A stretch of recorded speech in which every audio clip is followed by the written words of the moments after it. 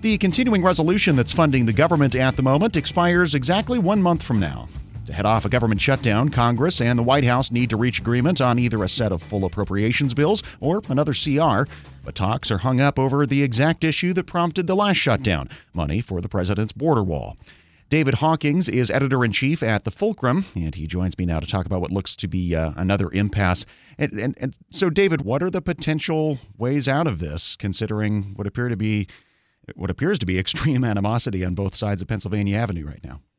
Right. So the animosity is intense. One potential way out would be for both sides, but principally President Trump to conclude that he does not need to add to this to his plate of controversies, which is getting pretty highly stacked up as we're talking right now. And that he might decide that he just doesn't want to fight this. Now, he had something of a victory last week when the House voted again to reverse his emergency declaration that allows him, he says, to take money from elsewhere, principally from military construction accounts, and put it towards the wall. The House voted to repeal that, or to reverse that declaration. The Senate failed to come up with the votes to go along with the House. So the president is still, at the moment, unless the courts get involved in this, is on solid ground in taking this money from military construction funds and putting it toward the wall. Now he doesn't want to keep doing that. He wants real money, real regular money, quote unquote regular money in the budget to do this. The political dynamics have not changed. The House Democrats are not going to give this to him. The support in the Senate is soft at best. So the easiest way is for the president to just choose to put this one aside and try and fight it another day.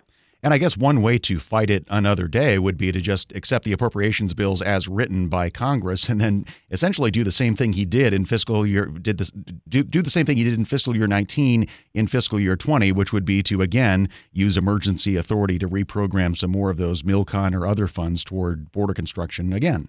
That's right. You have just said it more succinctly than I did. Yes, that is exactly right. And I don't think there'd be an impediment to him doing this. I think that should. It's not ideal if you are the president. You want to win a clean victory and have the money clean and be able to have money both for the military. I think ideally he has nothing against these military construction projects that I'm aware of, and he'd like to be able to do both. And maybe next year he would find other sources of funds to reprogram. But yes, that would seem to be the least contentious solution in what should otherwise be.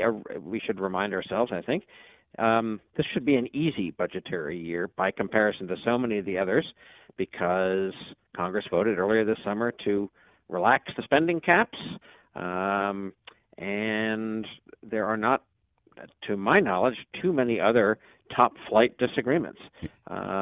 So this is really all that's in terms of a routine budget. This border fight is really the main thing standing in the way between a relatively smooth, if belated, end of the budget year and not. Yeah, it's the only budget-specific item. But of course, as you alluded to, there are other things going on the Hill right now, such as impeachment, such as a big fight over the Turkey and Syria situation. What's your sense of the extent to which regular business is able to get done at all in Congress amidst all of these boiling issues? I would say really routine business, yes, but I would say that this current Congress and this current president, to be fair, the past presidents have sometimes been good at compartmentalizing things so much that they were criticized for doing so. Bill Clinton, most famously, when he was able to be in the middle of an impeachment trial and come to Congress. It was an extremely memorable night in my life, covering the president coming up to Congress in the middle of the impeachment trial and delivering a State of the Union address where he never mentioned impeachment. He just rolled out his program, his legislative agenda, much of which, we should remember, unlike today, much of which got done. 1999, after the impeachment trial ended, the president's approval rating was good. Congress decided they wanted to come out of the impeachment trial and put some legislative points on the board, and they actually had a relatively busy legislative year, in part because they were able to compartmentalize. That is not the case this year, as you allude to.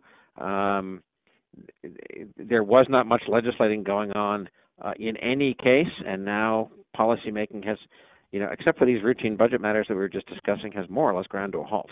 All right. Let's switch gears completely in the few minutes we still have you, David. I want to talk a bit about Elijah Cummings. His funeral services are set for later this week. And, among a lot of other things you could say, and has already been said about Mr. Cummings, he was a demonstration that it is still possible, even in this day and age, to be someone who is loved and admired by both sides of the aisle. I mean, even though he was central to this impeachment fight we've just been talking about, he was central to a lot of other things too, and including voting rights issues that you follow now very closely for the Fulcrum. So I mean, what are your thoughts on his passing and what it means for the institution?